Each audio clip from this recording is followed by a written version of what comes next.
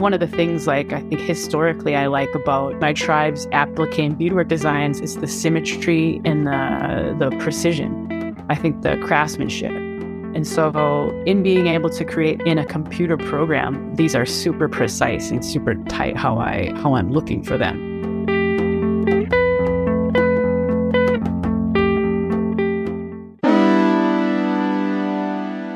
First Peoples Fund presents the Collective Spirit Podcast.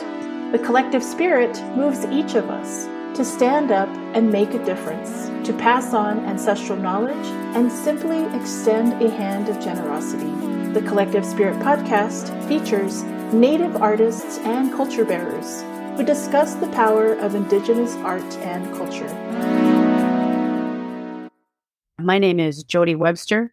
I'm a member of the Ho-Chunk Nation as well as the Prairie band Potawatomi Nation via Skunk Hill. I'm a jeweler. I work in silver, whether that be hand cutting and fabricating everything is an option, but I also do 3D CAD work and printing those pieces with a 3D printer, then casting them myself.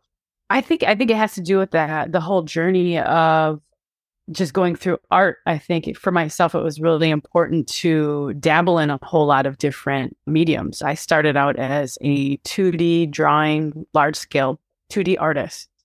Went on to school with the encouragement of the faculty where I went to school for my graphic design degree. They said, hey, get a bachelor's degree so you could possibly nab these jobs up a little bit easier opposed to someone with just an associate's degree. And so I kind of begrudgingly went to school for art, which I never really wanted to do. It ended up basically getting a BFA in painting and drawing. Towards the end of that degree, seeking that degree, I needed some electives. And a jeweler friend said, hey, someone with your ability to draw, I'd be interested to see what you can do in jewelry. And I never took that seriously because I was like, oh yeah, I do stuff on the computer. I draw or paint, whatever. So I'd never really thought about it and needed some electives. And that was the only thing that worked in my schedule. From there, kind of branched out and thought I needed to get a real job with this talent. So I went to school for graphic design. Absolutely hated the job, but loved what I could do with the technology and just kept going with it and finally applied to a program and got a master's in jewelry metals, where that's where I really wanted to learn how to render in 3D.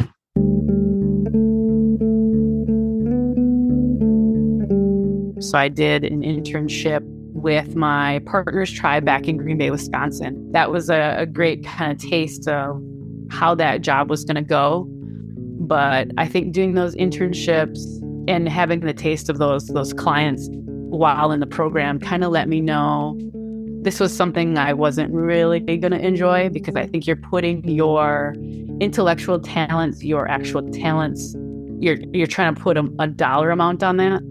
And if you were to design something for somebody or company, they have that, probably in perpetuity to use those designs.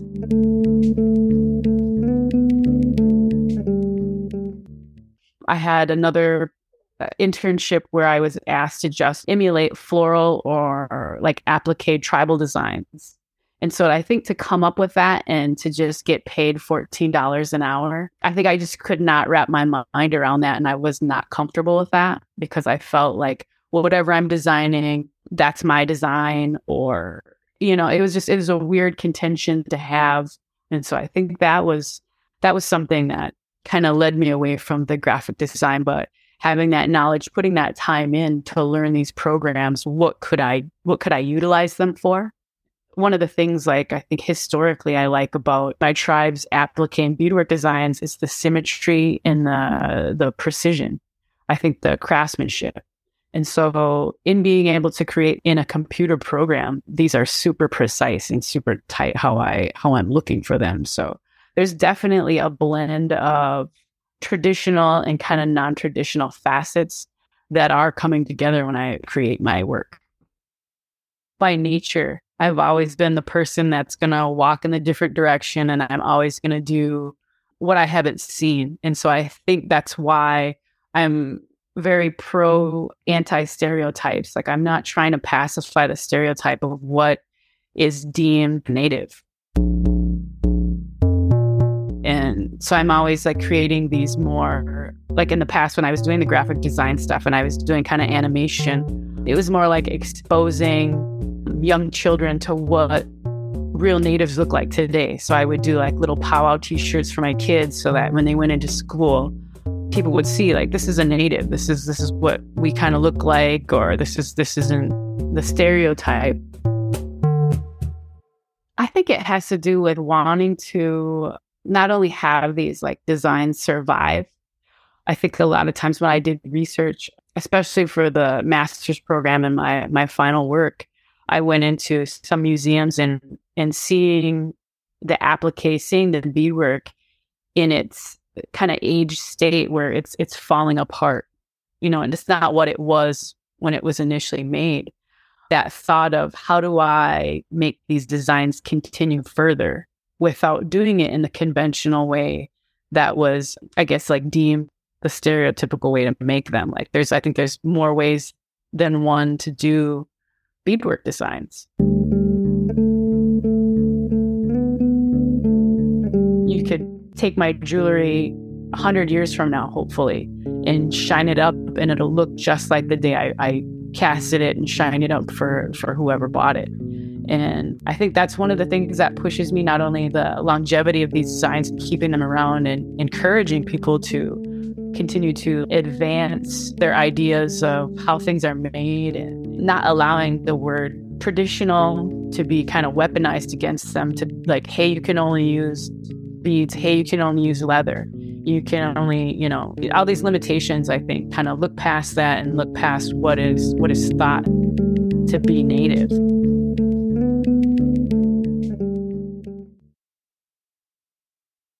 Hopefully, I think my art and the style I do will start some sort of advancement in like how we're projecting our images or how we're doing our designs.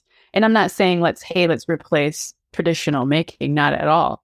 But I'm saying just looking outside of what is perceived to be native. So I think my legacy would be to continue these designs and give that pride, that joy, and that sense of the representation of your region.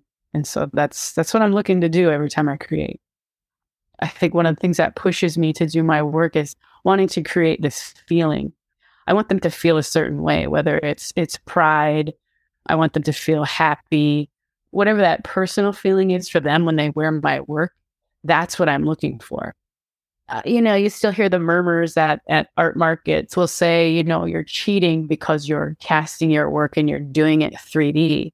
But I think a lot of the people that are kind of negatively criticizing that aren't really seeing the process itself, where they've never seen, hey, you rendered something for hours in the computer. There's a possibility that the 3D print doesn't work. You have to go back to the CAD work in the computer, fix that. You put it through the lost wax cast process. The castable resins that they have out right now, they're pretty good, but you can still get ash, you can still get air bubbles, you can still get flaws. So when you put it through that process, sometimes the piece doesn't work out. And so people don't see that, and they don't realize that even when you cast it, it's not going to come out perfect. There's a lot of sanding, there's a lot of finishing work that needs to be done on these pieces once they're casted. And so if someone's trying to say, hey, you're cheating and you're doing this way easier method, I think it's only easier because I'm doing really tight, specific designs, opposed to how somebody would hand make something. And like I said, I do hand make stuff, but I prefer the precision and the effects that I can get from 3D rendering. And so I think like the negativity, there's just not an understanding of what the possibilities are. And I still think that's another side of where traditional, the word, is being used to like weaponize against the possibilities of what we could be doing with our designs. And, you kind of got to think about who's putting those parameters on us and who is saying that what is traditional. Because you could really dissect that and you can say, well, you shouldn't be able to use lights or electricity, or you can get really absurd with the critique of the use of technology, I think.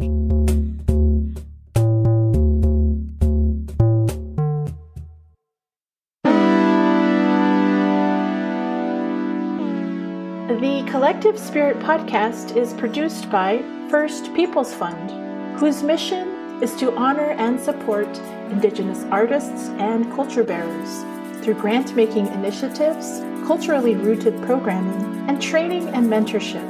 Learn more at firstpeoplesfund.org.